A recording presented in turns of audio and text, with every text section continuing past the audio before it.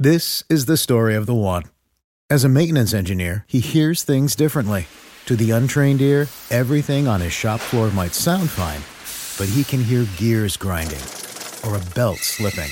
So he steps in to fix the problem at hand before it gets out of hand. And he knows Grainger's got the right product he needs to get the job done, which is music to his ears. Call, click Grainger.com, or just stop by. Grainger, for the ones who get it done. What's the easiest choice you can make? Window instead of middle seat? Picking a vendor who sends a great gift basket? Outsourcing business tasks you hate? What about selling with Shopify? Whether you're selling a little or a lot, Shopify helps you do your thing, however you cha-ching. Shopify is the global commerce platform that helps you sell at every stage of your business. From the launch your online shop stage to the first real-life store stage, all the way to the did we just hit a million orders stage. Shopify's there to help you grow. Whether you're selling scented soap or offering outdoor outfits, Shopify helps you sell. Wherever and whatever you're selling, Shopify's got you covered. Sign up for a $1 per month trial period at shopify.com/try. Go to shopify.com/try now to grow your business, no matter what stage you're in. Shopify.com/try.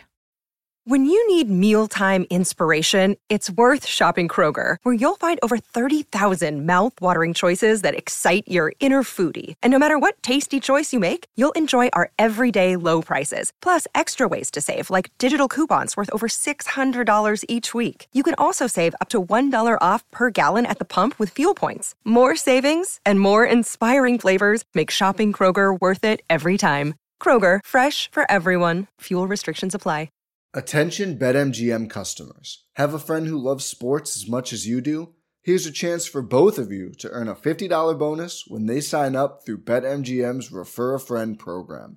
Just sign into your BetMGM account and click on the Refer a Friend program to send your friend a message inviting them to register a new account in the same state you use BetMGM in. Once your friend signs up and makes a deposit, they'll receive a $50 bonus. And once your friend places a bet with their bonus and the wager is settled, you'll receive a $50 bonus as well. Share the excitement and get a $50 bonus every time you refer a friend to BetMGM. Visit BetMGM.com for terms and conditions. Must be 21 years of age or older to wager. Ohio only. New and existing customer offer. All promotions are subject to qualification and eligibility requirements. Rewards issued as non-withdrawable bonus bets. Bonus bets expire in 30 days. Please gamble responsibly. Gambling problem? Call 1-800-GAMBLER in partnership with MGM Northfield Park.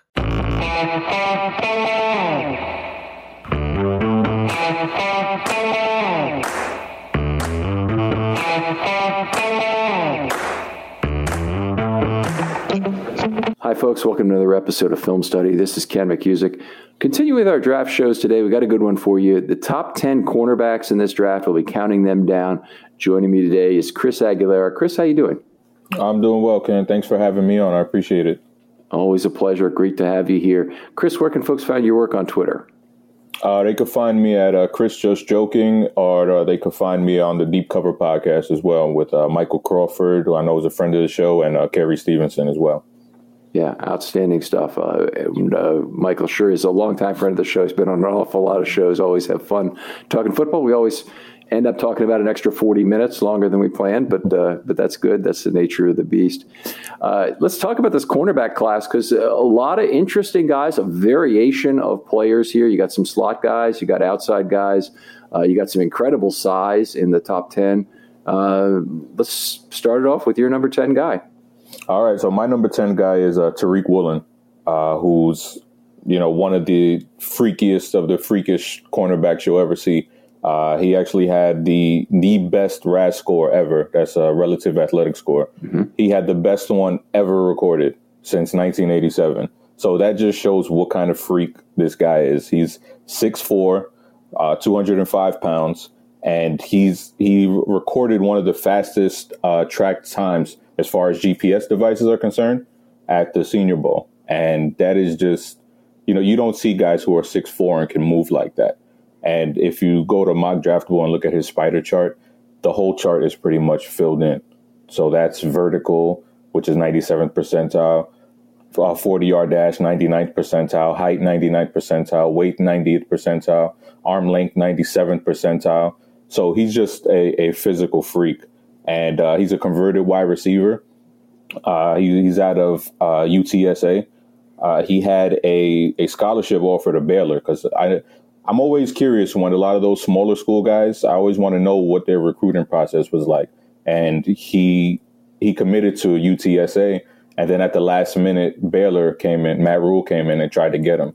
Mm-hmm. But he stuck with his commitment, and he went to UTSA as a wide receiver, and he actually converted to cornerback in 2019. And, you know, it paid dividends, because right now he's one of the best cornerbacks and one of the hottest guys rising up draft boards now. So amazing athletic profile. You've mentioned most of this. I'm big on arm length, in particular corner, because contested catches are so big. So the ball's a jump ball.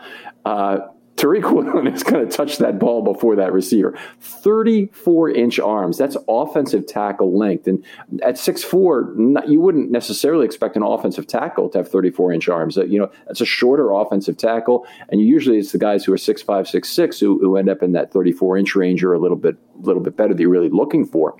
The 42-inch vertical is up close to the highest that's ever been done. I think Justin Bethel was up there around 45 inches when he jumped coming out. Never made a career as a defensive back out of it. Not really. He was in the league for a while there, mostly a special teams player. Mm-hmm. But Woolen is just a ridiculous athlete. The three cone is the one area where Woolen can't do just anything on the field. He's got a 7'10" three cone. It's the one place where he's a little bit below average for a corner, frankly, kind of a bad score. But he'll be a wonderful, once he really learns to play the position, we're still talking about that. I think he'll be a wonderful boundary corner. And I think the guys that he can stay with, that he can press off the line of scrimmage when he learns to do that really well.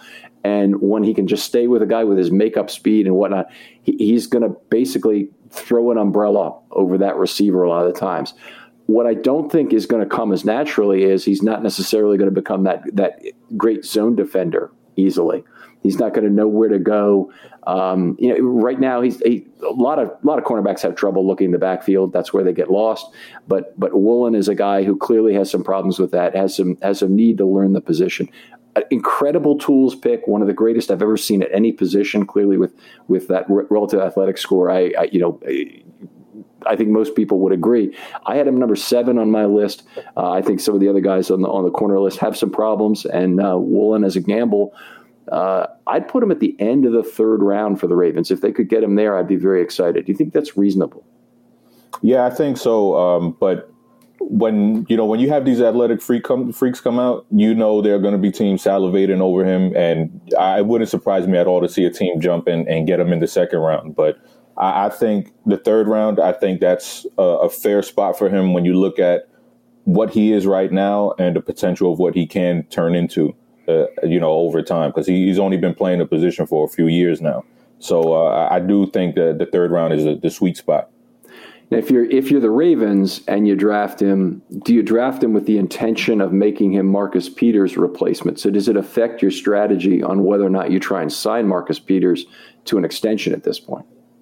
For me, it wouldn't, because, like I said, I think he's a long-term guy that you want to bring along, kind of like in the same sense that we saw with Anthony Averett, where he wasn't asked to just step in and be a major contributor right away, but someone that they can bring along and that can potentially develop into an eventual starter. Okay, I mean, I'm with you that it's going to take at least until 2023 for him to really be a high-value starter. One of the problems I have with his position on the board is that there's probably a team out there that will try and develop him faster that doesn't have the expectations for 2022 that might get there quicker in getting him. And I have a hard time reconciling what it'll take in terms of draft capital to get him, particularly if it takes in the 2nd round. I think the Ravens are out. But if it's in the 3rd round, it might be more reasonable with where you're actually going to put him. Because if you get him even in the 3rd round, you're really making a commitment to getting him on the field by at least 2023, or you've really lost the wager on that draft pick. So I think it kind of does impact what you do with Peters. And now with the re-signing of Campbell, I'm looking at the moving pieces here. The Ravens are in a position where they almost have to get Peters extended in order to save a bunch of cap dollars or cut him. That's the other possibility, which does not seem practical right now given the empty CB room. Mm-hmm. Yeah, it's pretty bare right now when you look at the guys that they currently have. I don't think cutting Peters is even on the board right now. All right. Well, great first guy. Great discussion on him. Let's move on to my number 10 guy, who's Marcus Jones of Houston. He's had a couple of shoulder surgeries. We're going to start with the detriments first because there's so many pluses on this guy. Couple shoulder surgeries. It's too much to overlook, I think, in terms of moving him even higher on the board. But the guy has one other significant detriment is size. He's 5'8", 29-inch arms. A lot of tight ends and slot receivers are going to be matched up on him. You don't have infinite versatility in your ability to decide who covers who within a nickel. Whoever they put out in the slot, that slot corner pretty much has to cover. So there's going to be opportunities for NFL offensive coordinators to figure out that mismatch that they get. Now, he still has played terrific, had 5 interceptions in 2021, 9 in his career, one of the best ball hawks despite that small size. Great downhill player, loves to tackle, really hits. Watch any tape of the guy at all, you see a guy who reminds me in a lot of ways of Tavon Young in terms of a guy who plays bigger than his size as a tackler. I'm really excited about that. And the thing above all is he's the best return man in recent college history with 9 total TD returns, 6 by kick and 3 by punt, a 14.0 college punt return average. So, think Jermaine Lewis or think Devin Hester if you want in terms of a guy who has that kind of explosiveness. It's a big draft capital investment. I expect him to go probably in the second round or early in the third. I don't see any way the Ravens would take him at number 45. But, the exciting thing is the Ravens, they do need the slot corner. And so it really makes sense if they wanted to commit to him, he could be the guy. It's just I'm not sure with Devin Duvernay now and all the success he's had that they're that eager to switch horses at kick and punt returner, even though I think Marcus Jones would clearly win the job. Yeah, Marcus Jones, he was a guy that was actually right outside my list. He was number 11. And that trying to figure out that 9 to 11 to 12, that was one of the most difficult parts because there are players like Marcus Jones that I love. I love that he's undersized. He's the underdog, but he doesn't play small. He plays with supreme confidence. And like you listed, the ball production is insane. He had 42 career passes defended. I didn't know that. That's outrageous. Yeah. So it's like this guy, he's the kind of guy that you want on your team because he's going to create turnovers. He's going to bring that energy, that passion that you want. But unfortunately, he didn't make my list for some of the things that you said, where the lack of size, the injury history where, he's only 174 pounds, and you're already talking about a guy that just recently had 2 shoulder surgeries. Mm-hmm. That is not what you want. That is not what you want. But like I said, I'm rooting for the guy. I love him, but it's a little bit, I don't know. It's a little hard to call with that lack of size for him. Do you look at the 4th round and do you say the Ravens have picked fairly early in the 4th round? I don't know if it's the top pick, but it's one of the first few. If he drops that far, is he a no-brainer to take? A kind of a Tavon Young? 100%. At that point, that's where you definitely go with that risk factor, whether it's injury, size, whatever it is. If the guy can ball, you go there in the 4th round and you take him. All right, great. Let's go to your number 9 guy. All right, my number 9 guy. So a little bit off the path. It's a guy I really like, Zion McCollum. He's from Sam Houston State. I really, really love this dude. He's another out of this world tester, and the testing isn't everything, but when it matches up with what you see on tape, and when he's going up against a lower level of competition, and you see it show up in Indy, where he goes up against the Alabama cornerbacks, he goes up against the LSU cornerbacks, and you see him do better, you're like, okay, so it matches up with what's on tape. And we talked about Woolen being the best RAS score ever.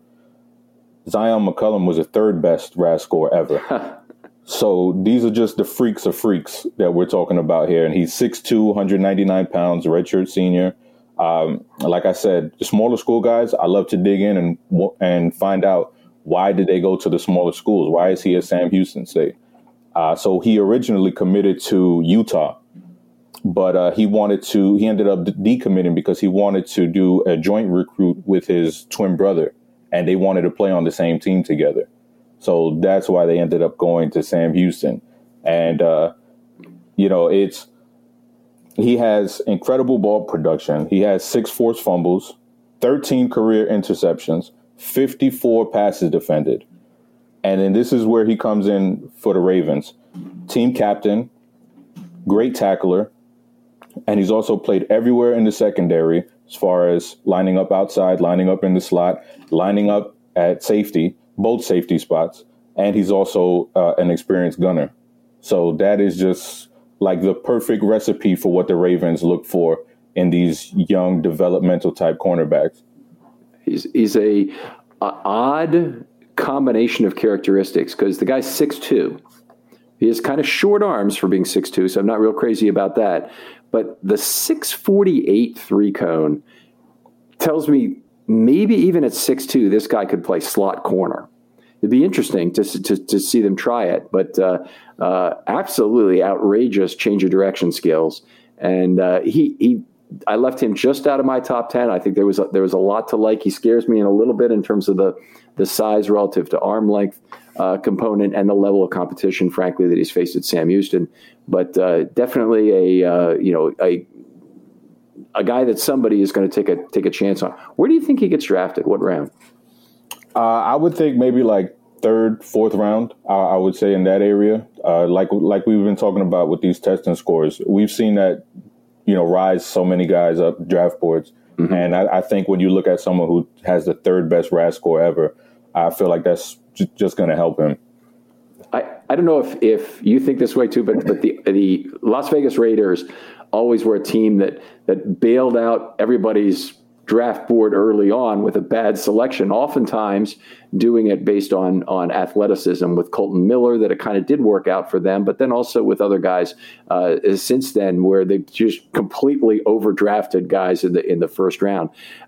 Is this somebody who a team like the Raiders or whatever, maybe it doesn't have to be the Raiders this time because Mayock is not there anymore, but is this some very full of moxie GM takes much earlier than we expect, or is it you don't think he go before maybe the end of the 2nd round at the latest?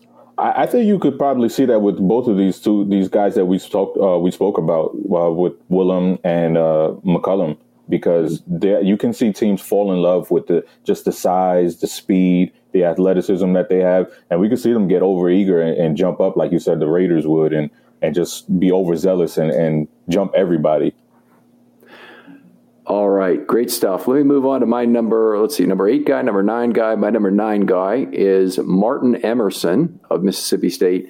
A size you can't teach at 6'2", 201, 33.5-inch arms. Again, that's really up there at about the highest you'll ever see. The Ravens had Chris Westry last year with tremendous arm length, and was a guy didn't quite work out, but he looked with his combination of speed and length. I was really excited about the Ravens keeping him around. Kind of very sad that they didn't tender him for starters, which would have been expensive, but they didn't do it. And then that they couldn't get him signed, after that, and on maybe a 2-year deal. It didn't seem like it would have been that expensive to do. I did not end up hearing what Westry signed for. I know he is signed, but I didn't hear what he ended up signing for. Yeah, I didn't hear that. I didn't hear the numbers either. All right. Well, anyway, Emerson, a similar guy, got that enormous pterodactyl-like size. He's an ideal press corner. Usually the long arms, obviously, are exactly what you want, but you also need some weight with that. Somebody who can actually put some force into that blow at the line of scrimmage, contact that wide receiver legally in that first 5-yard period and redirect him, miss the timing of the route. He's one of several of those really that does it. He really is one of the guys who already does it well and is not a projected good press corner. Ahmad Gardner obviously does it very well, but Emerson is one of the guys who's already doing it right now. What I really see otherwise, though, is he's going to have to play cover 3 in the NFL is a staple of many defenses because they the corners drop back to that deep zone, maybe in his case on that left side of the field. And if it is, then he's going to have to find a way to be better about judging when he needs to come downhill towards the player between the first and second level of that coverage. And that's something I think is a real question for him. Needs to be able to read the quarterback better. Obviously, we got one of the guys who can teach him that like nobody else in Marcus Peters, in terms of a guy who is made to read the quarterback and figure things out and integrate what he knows about what's going on with the blitz along with what he does as a defensive back. And I think it'll be good. It would be really good to have those two together. If they're going to learn, Emerson probably would be replacing Peters a year after, so you'd have that as a possibility. But probably a guy that you could make a 1-year training commitment to, as opposed to just you start him right away. One thing this does, if you start him right away because the cornerback room is tight, as it is right now, then you're committing to move Humphrey to the slot. And that's a lot of these bigger guys. I'm not really crazy about, because the Ravens have tons of aircraft carriers, generally speaking. If they get another aircraft carrier with a high round pick, to justify the draft capital, you almost have to get him on the field right away. And that means Humphrey to the slot. And I just don't think you get as much from Humphrey at slot corner, even though PFF grades him very highly there, as you do on the outside. I think Humphrey's a much more effective boundary corner. Yeah, I had Emerson outside of my top 10, mainly because I just see when his back is towards the ball, there's a lot of panic and grabbiness there. And, we've become very accustomed to that in Baltimore, where we see, whether it's Avery, whether it's Humphrey, just not be able to keep their poise when the ball is in the air. And that lack of ball production, I feel like that's something that I would hope they would want to change, like go into a different direction as far as having corners that can play the ball when their back is turned or when the ball is in the air. I want to see a little bit of a difference there and patience from the cornerback. Okay, so when you say play the ball when their back is turned, you really mean play the receiver to figure out where the ball's coming in better? Yeah, because a lot of the times we see some of the Baltimore receivers that they've had over the past years where they panic. And they're not patient. They're not really reading the receiver's eyes. They're not looking at the receiver's hands when they're to judge to knock the ball down. And they kind of get overzealous and they want to just start flailing. And that's where you see the penalties come into play. And with somebody like Marcus Peters, he's the complete opposite. I know he's like the unicorn of all unicorns when it comes to cornerbacks. But when the ball is in the air, he has that supreme confidence where he can catch up and he can make up for it. And you kind of see that with Tariq Woolen too, where he has that confidence in his ability to catch up and be able to make the play, even though he was beat. And Woolen, you're saying, is not as grabby then as some other players have seen. That's great. Fantastic stuff. Great. Thanks for the explanation there. You want to move to your number 8 guy? My number 8 guy is Cam Taylor-Britt from Nebraska. I really like Cam Taylor-Britt, and he's a guy that he reminds me of Brandon Stevens a little bit, where he played some safety, played some cornerback, and he's not afraid to be physical. And that's one of the things that you see the most when you watch Cam Taylor-Britt. You see his physicality jump right off the bat, and he's one of those guys where he raises the intensity of the defense. You're always seeing him, high-fiving guys. You're always seeing him one of the first to congratulate a teammate when they make a play. Mm-hmm. And he's a team captain, which we know the Ravens love, again. And he's a very good athlete, too. More linear than one of those guys who can play in the slot and be able to move around like we've seen with Stevens a little bit last year. But I really do like him. And he's a former receiver, too. And he plays like it when the ball is in the air. Yeah, not a great vertical, but he does have decent arm length that gets you in there. He's outside of my top 10. One of the things I didn't like about him was the 3 cone at 693, and I think, as you've kind of indicated here, that rules him out as a slot player more or less. He does not really have that great change of direction skill that you'd like. Size is also kind of limited, but his size would be okay for the slot at 5'10 and a half or 5'10 and 5/8. I'm just not that excited about him, given the lack of change of direction skills. Linear speed is fine. That's not the issue. But he fell out of my top 10 for that reason. But respect the pick. Appreciate that.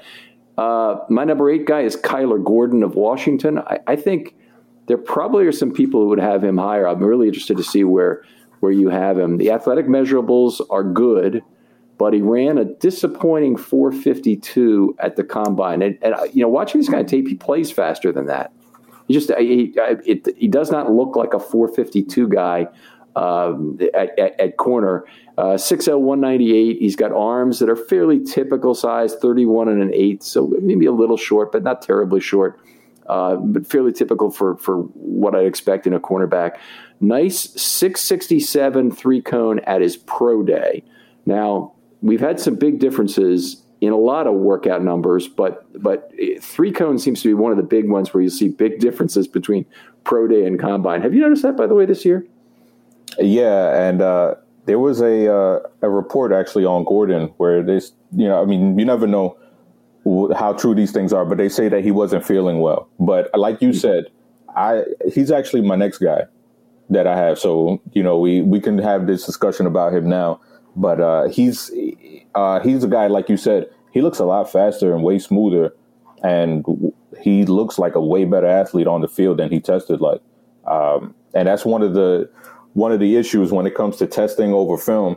And it's like, all right, he didn't test like this supreme athlete, but when you see him on the field, he looks like a great athlete. So what do you go with? I tend to go with what I see on the field.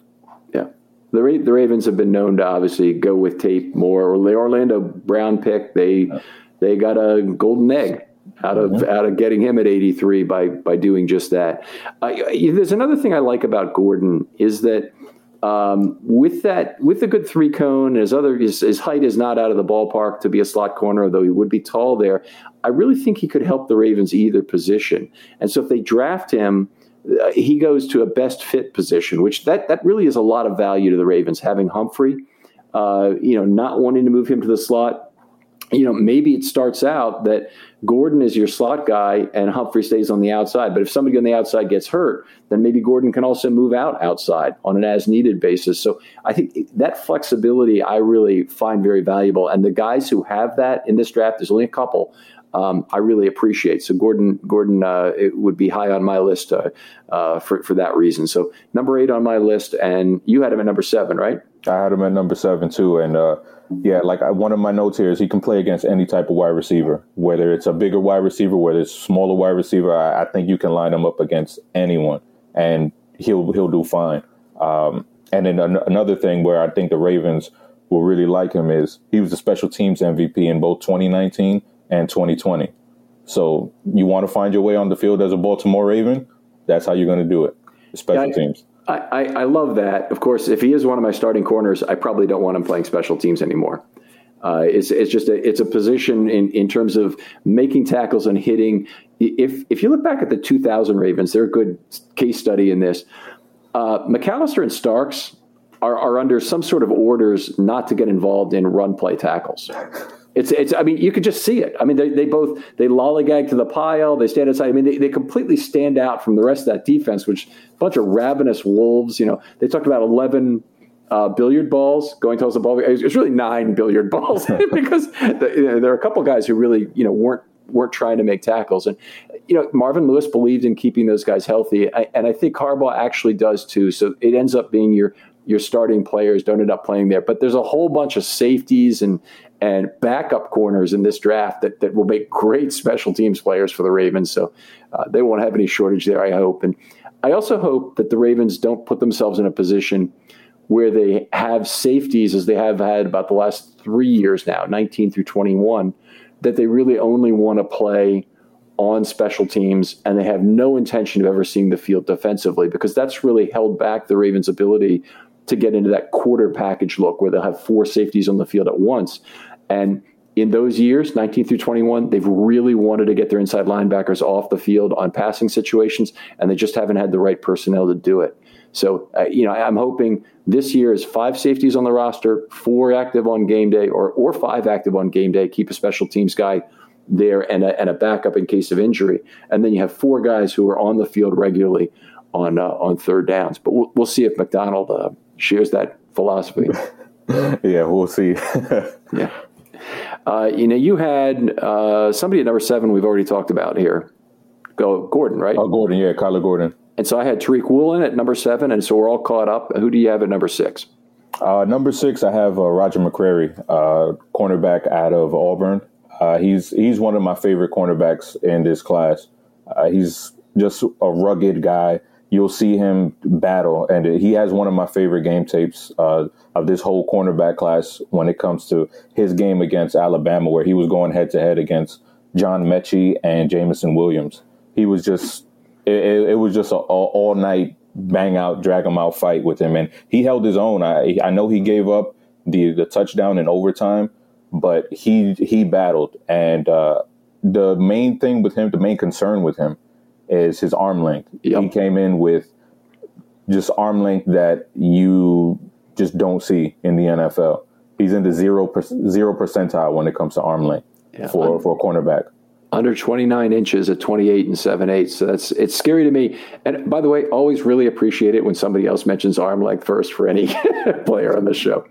Yeah. So I don't. To me, that's not the end all be all, because I've seen him go up against top level wide receivers, and I'm not saying that it doesn't matter, because it does. When it comes to cornerback play, even inside linebackers, the shorter those windows are for the quarterback, the better it is for the defense. Mm-hmm. And, this is a perfect example of that. But as far as just the player and what he does well, I think he's one of the most patient cornerbacks in this class. And he trusts his athleticism.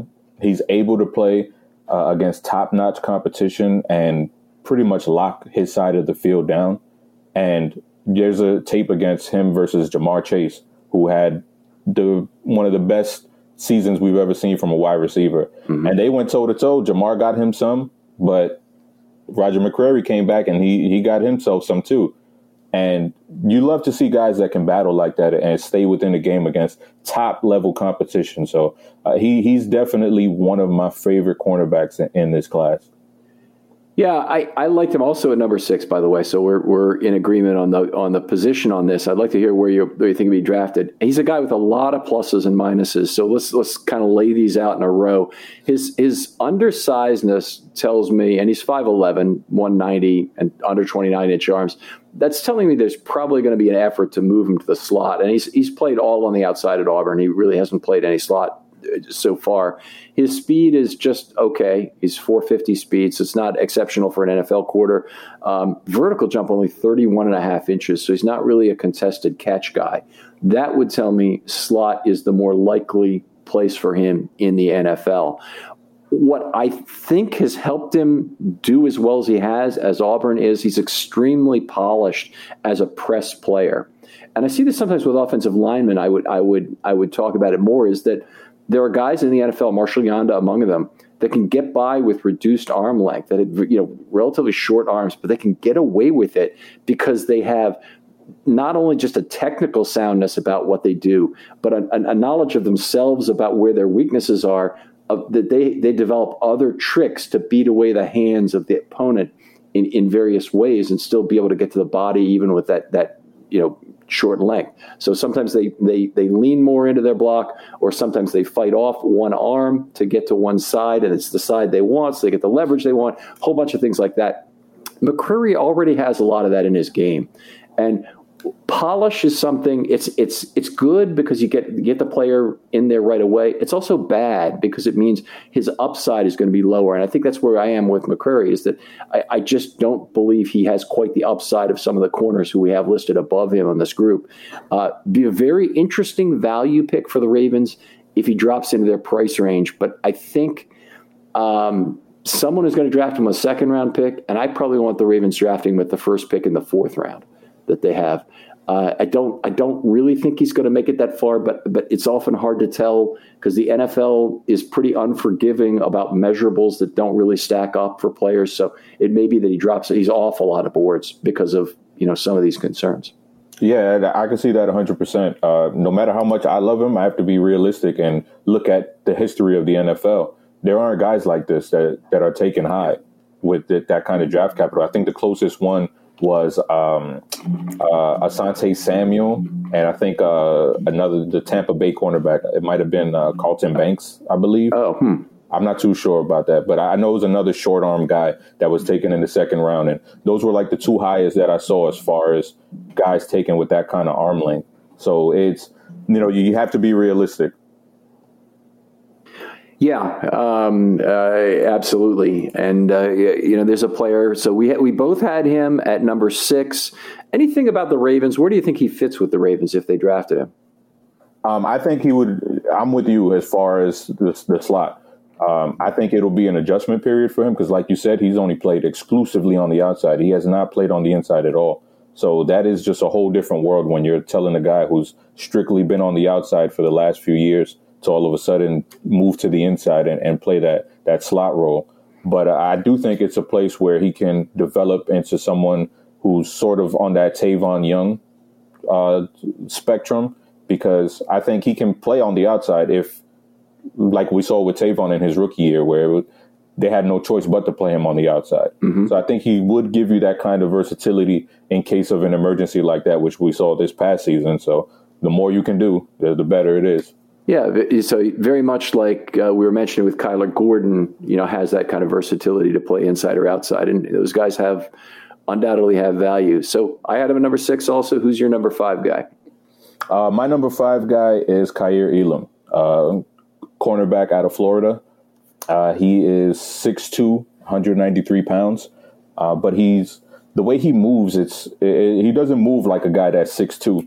He has the feet of a cornerback that's like 5'11", and everything he does in his movement skills is just smooth and very fluid. There isn't much of with those taller guys, you kind of see their hips kind of just not have enough oil in them to get around. And with him, he doesn't have that problem. He's very, very smooth. But the negative with him, unlike his uncle, who's Matt Elam, for those who are familiar with the last name, he is not eager to hit. He's not eager to get involved in the run game or bringing guys down.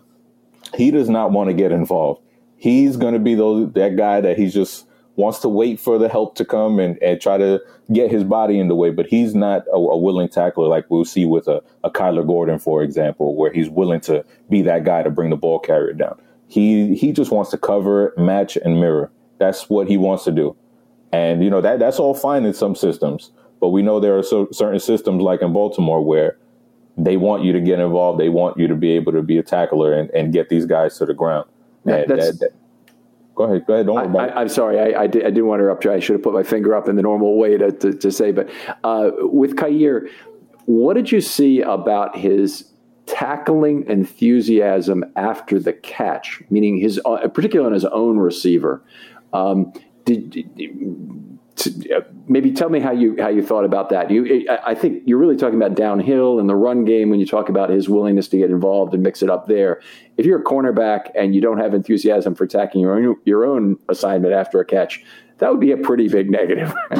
Yeah, like he'll get in the way. He'll put his arm out, but he's not a guy that, like we see with Marlon. With Marlon, he's one of the most physical cornerbacks in the NFL.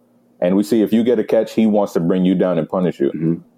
And even Marcus Peters, he gets a lot of crap for not wanting to tackle. But when he needs to get a guy on the ground, he'll get that guy on the ground.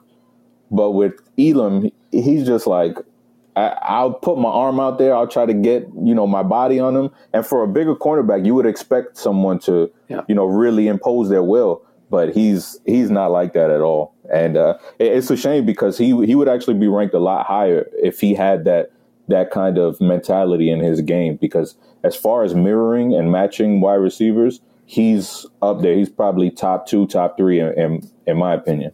right? I think we're talking about the same thing, but I liked his ability to diagnose the route at the top of the stem. There was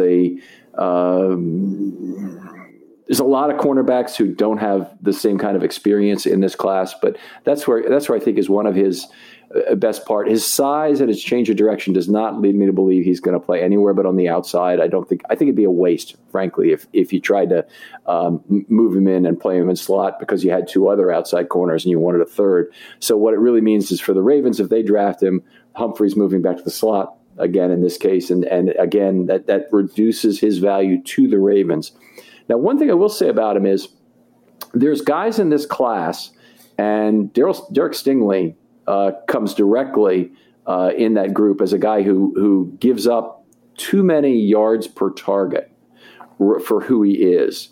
And that was true even in his rookie year when he had that great 2019 season. But Elam, 45% completion rate to his targets for the last 3 seasons. That's on 115 targets. On those, he only allowed 5.4 yards per target and had 6 interceptions. That's absolutely terrific. Fantastic numbers. And so even for a guy, and you mentioned the tackling, it didn't really hurt him that much in terms of how much damage was created. So, you expect a guy like that to give up a couple of big yak plays in there that might add a yard per target to his total if he's really just an awful tackler at a level we couldn't accept. So, other than being a pure outside corner and a guy who has some tackling issues, we'll call it. I think I liked him in most respects. I had him as my number 4 guy. Yeah, and I could see that. I could see him really developing into a number 1 cornerback eventually. And I think as far as the aggressiveness of him in run support, or whether it's tackling the wide receiver, whatever it is, I wonder if that's like just him being in a bad program and just being like, you know what, I'm not going to give my all for this. Like we see that sometimes where you're in a program, a prestigious program, not performing as well as they can. You see the stands aren't as crowded as they once were. And you're just like, I'm not going to give my all for this. I'm not going to get hurt. I'm going to make business decisions and be smart about protecting myself. And I always wonder with things like that for a guy that's so talented and as big as he is. Yeah, that's a real good point there. I wonder if some of that is going to change more. Obviously, we've had a transition of things happening in college football over the last few years, and part of them skipping bowl games is just something unheard of a decade ago. But now it's commonplace that if you're a top draft pick, you don't put those millions of dollars at risk. I think it's going to become more prevalent after we saw what happened to the defensive end. Help me with the name here. That had the ACL problem. No, Achilles problem. Recently, Ojabo? Yes, Ojabo. Okay. That had he lost millions of dollars on that one silly little practice rep. And obviously agents are going to be telling they're going to be telling the David Ojabo story for a long time, but they're also going to be telling the stories of all these guys who got hurt in bowl games and saying, hey, you can do it if you want, but it might cost you $15 million.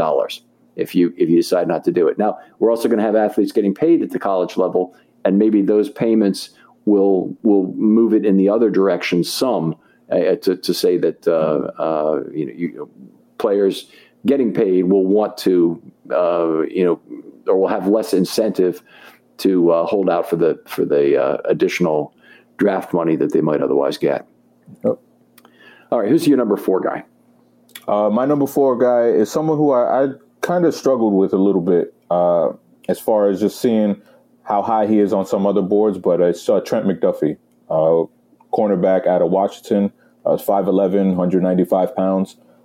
They play a very zone-heavy system over there in Washington, and it makes translating what you see on film a little bit difficult. It's sort of, you have to project more with that system because you don't see as much man coverage like you would see the way Florida plays, the way Auburn plays, and you're able to see these man-to-man skills that these guys have. But it's more projection-based, and I think with Trent McDuffie, what I had a hard time was just seeing those man-to-man skills. But the more that I saw his movement, the more that I saw him on the field as far as just being able to move and maneuver and the rare opportunities that he was able to mirror wide receivers, the more I was able to like and appreciate his game. I think he's one of the stickiest guys in coverage in this class. He has those cat-like reflexes where he and Kyler Gordon somehow are the same size, but the way McDuffie moves, he looks way smaller. He's like a cat almost. Mm-hmm. And I really like his game. He brings that enthusiasm where it's funny that we talk about Kaiir Elam and his lack of willingness to want to be involved in the run game and get into ball carriers down. McDuffie's the opposite. McDuffie will run on the opposite side of the field to make a tackle. Mm-hmm. And that's something that you love to see. You love to see guys enthusiastic about the game. And as far as the intangibles that he brings, he's a guy that he talked extensively about this at the Combine, where he's been watching tape since high school. And he talks about how much he loves that aspect of the game of breaking down wide receivers and looking at different systems. And you see it in his gameplay, because to me, he's probably the smartest cornerback in this class, where he's able to recognize routes and recognize the concepts that are going on. And you see that translate. So it's from the classroom to the field. And to me, that's one of the most special things you can see about a player when it comes to the evaluation part. All right, outstanding stuff. I had McDuffie as my number 2 guy, so I like him as the second best corner in this class. There's a lot to love. He's got very average physical traits at 5'11", 193, 444 speed, nothing impressive. 29 3/4 arms are going to get him in trouble if he has to play on the outside. That's a problem. Okay, now it's been a while since I've checked the actual break point, but I believe it's something like 53% of the corners now in the NFL are 6 feet or higher. So the 47th percentile is the 5'11", 6-foot break point, not counting the extra change in there. And he would fall on the bottom side of that. I do think he probably projects to an NFL slot corner. And there's multiple reasons. There's the tackling ability just makes all kinds of sense. You want that guy blitzing the quarterback. You want him in there on run defense. You want him to be a guy who's in a short zone on a lot of cover 3 situations or Tampa 2 or whatever you might have, where he'd be shorter, closer to the line of scrimmage, and the ball goes out to, say, a running back wide on a screen pass or whatever. You want a guy like Trent McDuffie trying to track that guy down. Very limited number of targets at Washington. That is natural. You avoid the other team's best cornerback. So you really have to kind of question some of the numbers. But the results are ridiculously good. In 2021, only allowed 3.1 yards per target to his guys. So there's nothing about the results with Trent McDuffie that you can point to that would be the downer. It's all about, do his measurables really fit in at the NFL level? Do they project to the NFL level and allow him to play the position? I personally think he'd be a great slot corner. In a lot of ways, he exactly addresses the Ravens' need at slot corner, because I think then you get the additional bump out of Humphrey value by keeping him on the outside. And he's also a guy that if you ran into trouble as the year went on, he might end up being one of your larger corners, and he could be a guy who moves to the outside if necessary, and Ardarius Washington or somebody like that takes over in the slot. I don't think that would hurt you too much. So Trent McDuffie, very exciting player to me. He's one of the guys I'll be really excited for, and I would not be upset if the Ravens ended up taking him at number 14. I don't know how you feel about that with him being your number 4 corner, but yeah, for me, that would be too high, because like I said, I struggled with him. I do like his game, but at 14, that's a little bit rich for me. A little bit rich. I think it's rich for your dog too. He's arguing already. No, but like I said, that the arm length, that's a bit of a concern. If he was a little bit longer, if he had a little bit more length to him, sort of in the Jair Alexander role, I would like it a little bit more. But just for his current size and stature, 14 would be a little bit rich for me. All right, fair enough. It's certainly been mocked to the Ravens a fair amount there, but appreciate your judgment on that. It'd be interesting on the draft show. We're going to be tracking a number of players, obviously, as they come down, and it's going to be a great draft for the Ravens because a lot of different positional needs and a lot of possibility of 3, 4, 5 guys who might have been projected in a lot of top 10s falling as far as 14. And, it could be between Davis and, 2 or 3 edge rushers and a couple of different corners. I don't think Sauce Gardner is going to make it to 14, but there are a whole lot of players who will make it to 14 who the Ravens will be excited to take. And it may mean that it actually induces them to trade the pick, or it may mean they just get a great player that we all can be excited about. So either way, I'm going to be pretty thrilled, I think, on draft night with what's going on. Yeah, every year we always see it. We always hear, oh, this guy's not going to be there at 14. And every year it happens where somebody falls. So this year won't be any different. Yeah, except it will be different because they may have 6. The guys, I want all of them. You only get one. That's just the thing. We'll move on to my number 4 guy here. My number 5 guy here, which is Andrew Booth of Clemson. The thing about Booth that bothers me is the massive missed tackle rate. So PFF reported him with a 21.8% missed tackle rate. The Ravens know about that. The Ravens also lived through that season last year of just having awful tackling in the secondary. I think that's going to weigh against him in terms of his chance. But he's a very fine corner, prototype size at 6'0", 31.5-inch arms. They're about normal for being 6 feet tall. 443 was ascribed to him. I think that's a projected 40 I've seen. I don't think he actually ran. No. Correct?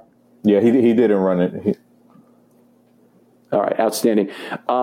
Change of direction on tape looks fine. And again, I don't think he ran either pro day or combine. He may have been hurt or he may have been sick or whatever the thing, but he didn't do either. That's right. Okay, it's a quad hernia issue. That's what a sports hernia issue. So we'll see. We'll see where he ends up going. We'll see if that reduces because he wasn't able to test.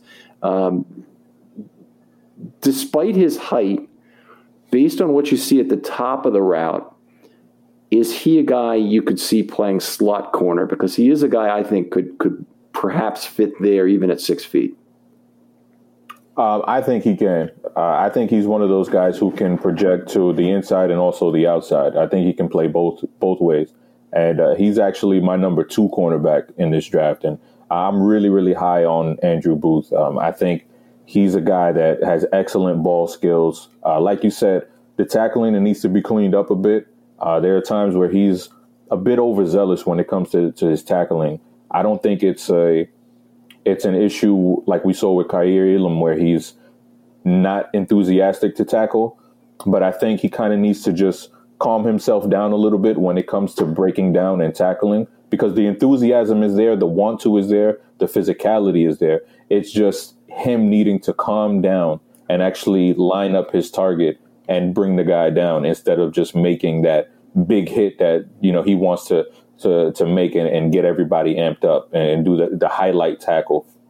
That's what I call correctable tackling problem, because if it's about leverage, if it's about he's aiming at the wrong knees, aiming at the wrong side of the receiver, that kind of thing, the Ravens will get that fixed, I think. It's the lack of enthusiasm, the lack of physicality we've seen from players like Patrick Queen last year at times. And Patrick Queen played better once he moved to the weak side, but when he was at Mike early in the year, there was a complete lack of enthusiasm to make contact. There's an aversion to contact. You can't have that. If you're starting from that, that's very hard to coach out the problem you have with tackling.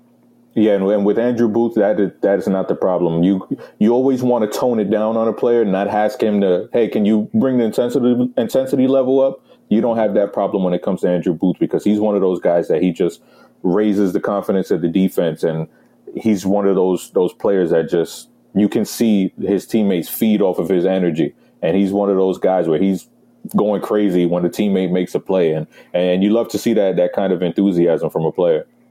Yeah, I'd make him a popular guy here in Baltimore if he was here. So, who's your number 4 guy? So I think we're a little messed up on the numbers. We might be. So okay, because I'm up to 3. Let's go through. So we both had McCreary at number 6. At number 5, you had number 5. I had Elam. Okay, and I had Booth. And number 4, you had McDuffie. McDuffie, and I had Elam, so that's where we got messed up, I think. So you're number 3 guy. I think we probably have the same guy. So you had Booth at 4, right? I had Booth at 5, and Elam at 4. Elam at 4. Okay, cool. All right, so now I'm at 3. Mm-hmm. All right, so my number 3 guy, it's a little surprising. It's Sauce Gardner. I wasn't one of those guys that was on the Sauce Gardner train early on because I only had exposure to 2020 tape, and his 2020 tape it left a little bit to be desired. I didn't think he was a bum or anything like that. I just didn't see the CB1. But the 2021 tape, you see a jump in his athleticism and his processing and his ability to move his feet and be able to be just a smoother athlete overall. And that's what I really like to see. I want to see that jump. And I think he's in that top tier of cornerbacks in this class. And I wouldn't argue with anybody that has him at number 1 because I see it now. And he has rare athleticism for a guy that's his size. He's 6'2", almost 6'3", 190 pounds, incredible arm length, where he's 33 and a half inches for arm length. And that's something that you see on tape constantly, where he might not be able to stay with guys laterally all the way through their route, but when he's catching up in phase, that length comes through and he's able to close so many windows when he's recovering from being beat initially.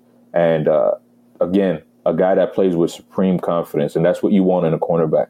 You want a guy who's going to walk in and say, I want the best cornerback. I want the best wide receiver on the other side. And you saw him rise to the occasion in the not the national championship, the playoff game against Alabama. And he said he wanted Jameson Williams. I want that guy.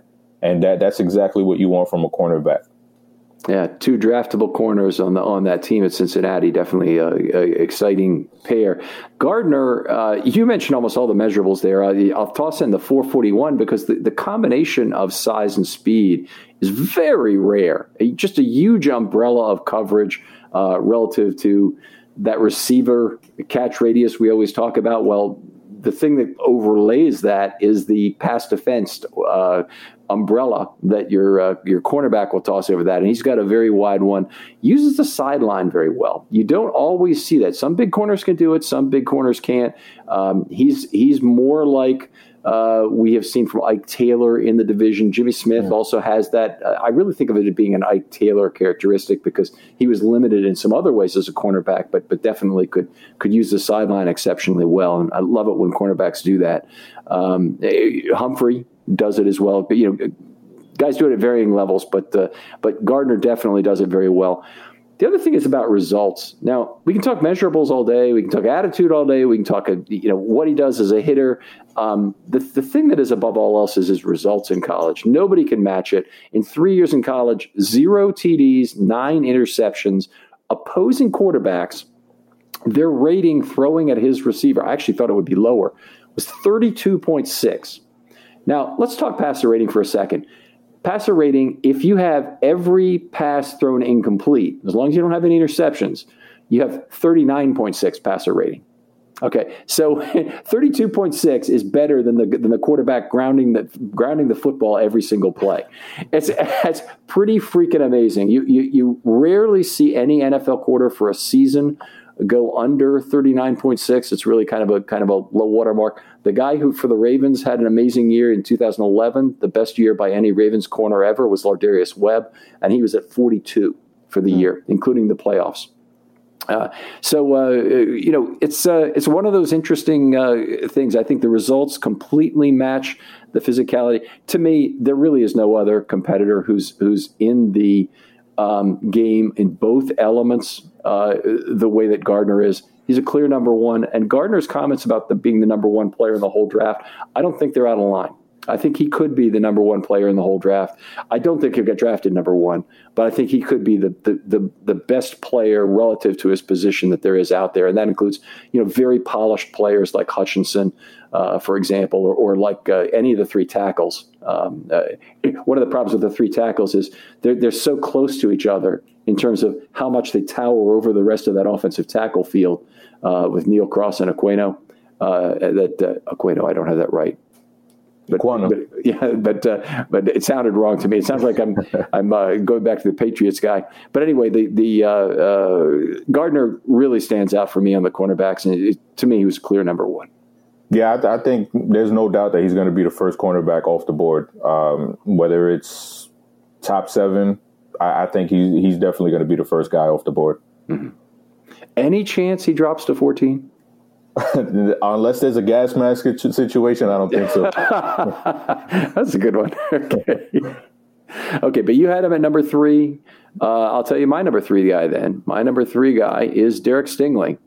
And, I've been back and forth on this guy because I'm really probably less concerned about the attitude things that have been brought up, because nothing is on play field. His on the field play has been exceptional. His measurables, when we've had the ability to measure him, have been exceptional. What you see out there is a player who's, understands the position, is fluid at the position, was fantastic at the position in 2019. As I'm trying to make up my final list over the last 24 hours of how I would rank these guys, I talked to Coach, who's a big LSU fan, and Coach Evans, you probably know him, right? Yep. And, what he said is he thought that Stingley may have gotten bored when the stud receivers left LSU, and that left him with less intense practices against those receivers. And it's an interesting claim. By the way, check out Coach's stuff. He's at Sip to Tally Films. Highly recommend it. Definitely something I see. You've spent some time. I see you nodding. Oh, yeah. I know Coach Evans very well. We're always messaging each other. I'm always watching his videos. He's one of the best guys in the community by far. Very exciting, and he'll be on our draft show on draft night. Looking forward to that. The other thing about Stingley that really didn't look that good is he's had a bad missed tackle rate in his career, and I didn't really get a good answer from Coach on that about the missed tackle rate. It's ascribed by effort to some. It won't fly with the Ravens if it's not explained. So, if it's McCreary's problem where he's basically not lining people up properly, that's one thing. But if it's an effort problem, I don't think the Ravens are gonna live with that kind of thing. They're dealing with already too much in terms of tackling problems in house, particularly with the commitment to try and get Patrick Queen on the field. That's as big a tackling problem as you can have, frankly, in the NFL, to put it at inside linebacker. And have an issue with tackling there. So you can't have the rest of your guys, particularly your safeties, not tackle. And Stingley at corner would really need to be able to bring the ball carrier down, bring the receiver down on an as-needed basis. Great projected speed. If they draft him, ultimately he ends up being Peters' relationship. He doesn't really address the slot need in the way I would see it. Even though he has a little bit shorter arms than you'd hope for in a guy his size. But tell me what you think of him. I really like his game, but I think there's something to it as far as that boredness, so to speak, when it comes to him being at LSU. He was on one of the greatest teams ever in college history, and then he goes to a dark cloud over the whole program, and their revered coaches into scandals, and the team's struggling. The stadium is empty. It's kind of like what I was speaking about earlier with Kaiir Elam, where you just see a guy who isn't as interested as he was in 2019. So who's the real guy? Is it the 2019 Derek Stingley that was hungry and a freshman and trying to prove something? Or is it the lackadaisical guy that we saw in 2020 and in parts of 2021 before he had to wrap up his season? It's, that's something that we're not privy to. NFL teams will have to dig in and ask the coaches, ask teammates, whoever they can, to kind of dig and see who this guy really is, to see if he is that dog that he showed in 2019. But I'm a big fan of his. I think a lot of his issues, I think they do come from that black cloud that was over LSU. Mm-hmm. And just there were times on tape where you see him communicate to somebody on the back end, and there was a blown coverage, and he's just standing there with his hands on his hips, and he's like, you could almost see it where he's like, I just told you to be there. Yeah, he's emoting. So we see that from a lot of players. Humphrey does it a lot, and you see Marcus Peters do it a lot. You can also tell when Marcus Peters has made a bad play himself because he slumps his shoulders immediately. But we see that a lot on the Ravens. I look for it as a clue for when a player is not playing well. If they're receiving multiple emotes during a game. And not to pick on Patrick Queen again, but that Kansas City game a couple of years ago, he must have had 5 separate occasions where he was emoted to, and it was by different players. It wasn't the same player every time. So it can get ugly. Yeah, that's for sure. And you see that quite a few times on his 2020 tape where he's not playing with these senior guys, these junior guys who ended up going to the NFL. You see him playing with younger guys who are getting their first starts, and it's unfortunate. But hey, you're Derek Stingley. Mm-hmm. You had one of the best cornerback seasons ever for a freshman. So you have to be the leader, and you have to uplift your guys. No matter how mad you are, you can't give up on those guys. You have to be the team leader and uplift. And maybe that's something that he just needed to learn. I mean, he's going through this at 19 years old. So maybe it's just something that he'll have to learn and kind of add that to his repertoire as far as becoming that great player that he wants to be. So a point I'd make about Stingley is this. I am all about trying to find marginal value that's not being realized currently in a player.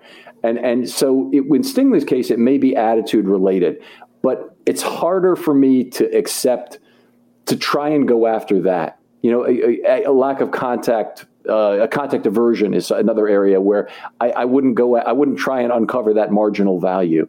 But there are places where it's a scheme fit where I love the idea of trying to get a player who isn't being used properly or isn't being used optimally, or the Ravens could use him better because of the way their system works, or the Ravens system would cover up his flaws.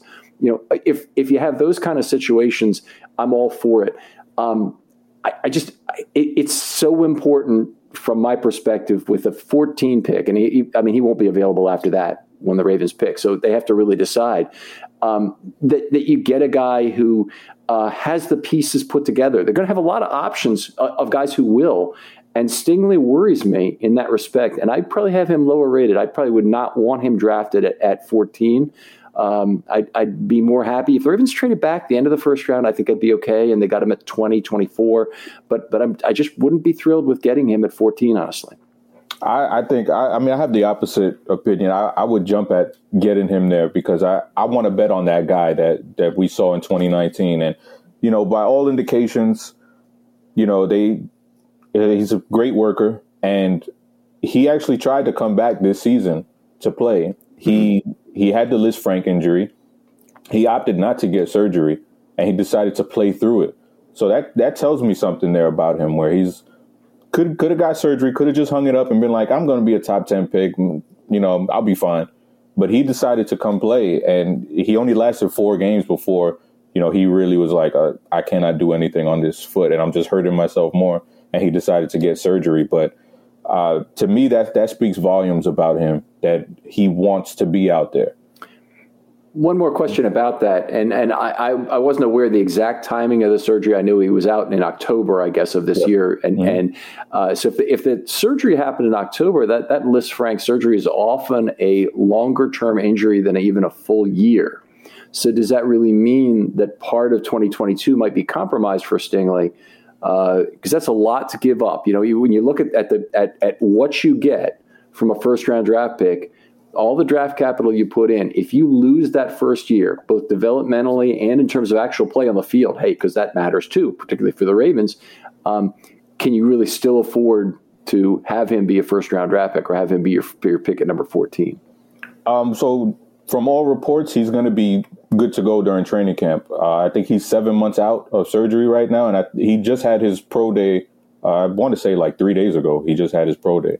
And I think he ran like a 4.37 or something like that. Oh, really? Okay. Yeah, so he actually just ran recently, and he said he's been training for like 2 weeks. So for him to run a 4.37 or whatever it was, some ridiculous number, that after just recovering from Lisfranc injury, that's pretty remarkable for somebody who's to test like that. All right. Now, that's information I didn't have here. I do have a pro day here for him, but there's no 40 time. So yeah, he ran a 4.37 at the pro day. Okay, interesting. All right, that's not up on NFL Draft Scout as yet, but I'd love to see your source on that. That's great. Okay, so I had Stingley at 3. Your number 3 guy was Gardner. So who's your number 2 guy? My number 2 guy is someone that we spoke about already. It's Andrew Booth. Okay, Andrew Booth. Yeah, Andrew Booth. And, I had a lot of the same concerns you had as far as the tackling. But it like you said, is it a willingness problem or is it a technique problem? And for me, it's a technique problem because he has that enthusiasm to want to tackle. He has the enthusiasm to want to be involved in every play that's going on. And he just has to clean it up a little bit because you see him as a guy that, to me, the biggest question mark with him is his injuries. And I think when it comes to tackling, you see those problems arise where you'll see him get up a little bit slow because he just threw his body at the ball carrier and he isn't as sound when it comes to tackling. And that's something that you have to clean up because it's just going to get worse in the NFL if you're recklessly throwing your body around like that. So I think that's something that he really needs to clean up. And to me, that's the most sketchy part about his profile. He's had a torn patella tendon. He's had hamstring strains, stingers, knee tendonitis. I think you said it earlier. He missed the pre-draft process due to a grade 2 quad strain, and he had double hernia surgery. Mm-hmm. That's an extensive list. And like DeCosta just said a few days ago, guys who are hurt in college, they usually just don't get healthy miraculously in the NFL. Mm-hmm. But I do think a lot of it has to do with his play style and him just scaling it back just a little bit. Okay, so if the Ravens did end up drafting Booth, and I'd be shocked if they did not have a chance to do it at 14. I'd be shocked. I'd be shocked if he was not available at 14. If the Ravens did draft him, do you put him in the slot and keep Humphrey on the outside, or do you have Humphrey in the slot with Booth on the outside? I think it could be interchangeable, similar to what we saw. I forgot what year that was. Who was it that was kind of rotating? I think it was Jimmy and Marlon that were rotating as the outside corners, and they had Tavon in the slot. Okay, so I'm trying to think. They've moved Humphrey in and out of the slot a little bit. And the distinction I'm making is a guy who's moving inside and outside on a series by series basis. What I'm trying to draw from what you're saying here. If the guy is an outside corner where they switch sides, there's some follow the receiver stuff that goes on. There's some other follow the receiver stuff that the Ravens don't really do that much, but they do some where they want Humphrey on a certain type of receiver and they'll move him there even if he's in the slot. But I guess the real question would be is if they're sticking to everybody's got their own side and Peters usually is left cornerback and Humphrey's right cornerback in that situation, does Booth replace Humphrey as right cornerback with Humphrey moving to the slot, or does Booth end up being the slot corner in that situation? For me personally, I would have to say Marlon be the slot guy just because he actually has the experience there. Andrew Booth does not have the experience lining up in the slot. Do I think he can do it? I think eventually, yeah, he could add that to his repertoire, and I think he can be one of those guys who can line up anywhere. But as for rookie season, I wouldn't want to throw that on him right away. Too big a curveball. Yeah. All right. I think we've talked about the number one guys, but let's go ahead. Let's make sure we have them all. Now, your number 2 guy was Booth. My number 2 guy was McDuffie. Mm-hmm. Your number 1 guy is Derek Stingley. And I had Gardner at number 1. So I think we've gone over all the players, and that's great. Great discussion here, Chris. I really appreciate you coming on and spending an hour and 10 with us or so, going over the players. Great depth of understanding here. How about some honorable mention players, some guys who might drop to the Ravens that you'd be excited about maybe getting them a little bit later in the draft? A guy who I'd like to talk about is Kobe Bryant. He's a guy who's Sauce Gardner's teammate, and he saw a lot of balls thrown his way because everyone was avoiding Sauce's side of the field. Mm-hmm. And he stepped up to the challenge. The Jim Thorpe winner, he's a guy who he kind of reminded me a little bit of Anthony Averett in the way that he played. He doesn't do anything, really, really well, but he doesn't do anything particularly bad either. And he's a guy that I like his patience. He's not someone who will panic and kind of like we were talking about earlier, where you see guys get grabby when they get beat, and he's not like that at all. He plays very under control, and I like that in a cornerback. Cornerbacks that can play within themselves and not get too grabby and kind of commit these silly penalties that we see. And he's just a steady player. And when you hear the coaching staff speak about him and his teammates speak about him, they refer to him as the glue that held that secondary together. And they talk about him, like as if he's a coach, because he was just able to have everybody lined up and make sure everybody was doing their job and they were all on the same page. So that's stuff that you love to hear. And a guy like that who could come back for his 5th year and win the Jim Thorpe Award, you want to see those guys just have that kind of success. Great endorsement, certainly. Either of the film guys or the alignment guys, I love to hear that in either place. Really love to have a slot corner who is an alignment guy. I also love to have safeties who like to align the defense as well. But never hurts to have, even on the outside, guys who have fairly specific responsibility in terms of what they're doing. To have them be communicating, always a good thing. Not the greatest speed there. Did have 6 interceptions the last 2 seasons, and there aren't that many great ball hawks among the corners in this class. There's a few safeties who have some picks, but not too many ball hawks among the corners. So he's one of the guys that was on my list for honorable mention. I had 2 others. Did you have any others that you want to talk about first? I had one that's a later round guy, and he's somebody who I've been following since he was in high school. His name is Jack Jones. He was a 5-star recruit. He went to USC, got into a little bit of trouble. He went to a community college after that. Didn't play football at all. He just decided, I need to get my life together, and he got it together. Then he went to Arizona State University, and he picked up right where he left off as far as being an impact player. And he's one of those ball hawking guys that makes impact plays when you need them.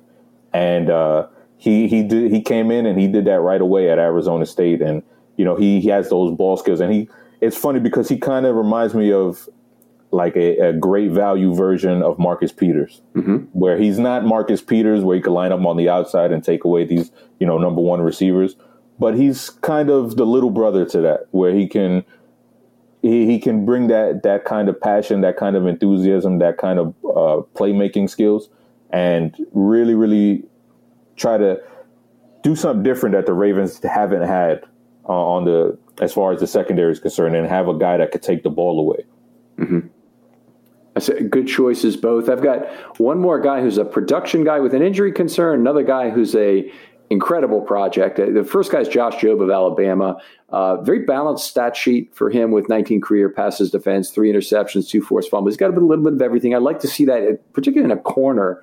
I'd like to see second man to the ball skills, where he's in on somebody else's tackle, but he's the second guy to the ball, and he's really looking to force a fumble. Love that. Love to see that. Oftentimes, that tells me a guy might make a good safety at some point later in his career. So Josh Jobe is a guy I like. 447 projected speed, but he's returning from a turf toe injury. That's a very serious injury for anybody. We saw it kind of take down Jonathan Ogden too early in his career, but it's a serious injury at any position, and he's already had surgery for it. And when he had good but not really exceptional long speed, this could be something that takes him back a notch. It could be actually something that makes him turn to safety pretty much as his first position in the NFL. He's got a workout coming up in just a few days, 4 days from now on 4/13. That'll be very important for his draft stock. So we'll see where he ends up after that. But he could wind up being drafted in the 4th round. He could be completely out. He could go completely undrafted if it doesn't go well. My other guy is the ultimate in weird dudes. Darian Kendrick of Georgia. A late round possibility, got some great ball skills in 2021 with Georgia. Former receiver who's really still learning to play the position. So whoever drafts him obviously is going to spend a lot of time trying to get him to learn that cornerback position. But I think it might be a reasonable gamble here. He's probably a 6th round pick, maybe, but a reasonable choice. Yeah, what scares me with Kendrick is that 4.7 40 that he ran. Yeah. That is terrifying for me. And I think there's a guy, Tease Tabor, former Florida cornerback, I think he was a 2nd round pick for the Lions, and he's actually been able to stick. He ran a slow time, I remember, but he's been able to stick kind of as a slot guy, kind of that dime package player that comes in. But he's been able to stick around, so maybe Kendrick could be one of those guys who can find that way, even though he ran a slower time. Okay, so I think part of the problem with that 4.79.40, which I didn't even see, but I see it now on Draft Scout here looking it up, is that was projected way north of where he was expected. And I don't know how they do the projections, but they have some expectation by player of where they'll be. So it seems like that's just a really bad 40 as opposed to necessarily representative of his true speed. That is enormously concerning, obviously, but interesting. I might have to back off on that one because that scares the hell out of me too, I'll tell you. Well, I'll tell you what, Chris, been great having you on here. Let's talk about where people can find your work and give people a broader sense of what it is you do on a weekly basis. So you can find me on Twitter, Chris Just Joking. I also have done some video breakdowns as far as draft prospects are concerned. That's on the Deep Cover YouTube channel. Deep Cover is also the podcast that I do, like I mentioned earlier, with Michael Crawford and Kerry Stevenson. And with that, we'll be bringing out some draft content within the next couple of weeks, and hopefully, we can have something and really give the people what they want.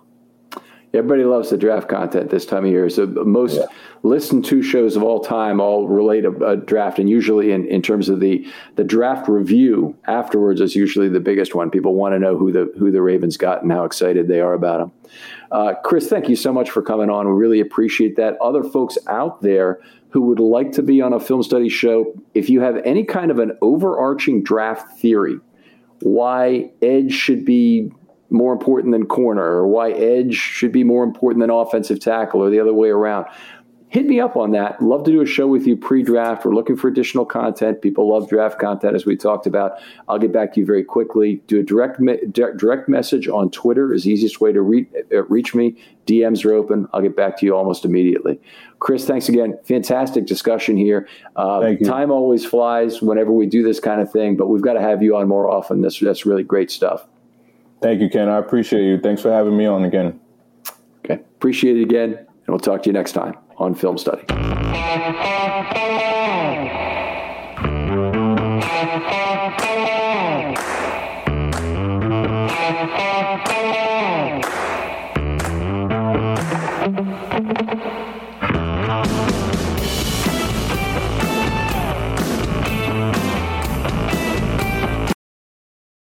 This is the story of the one.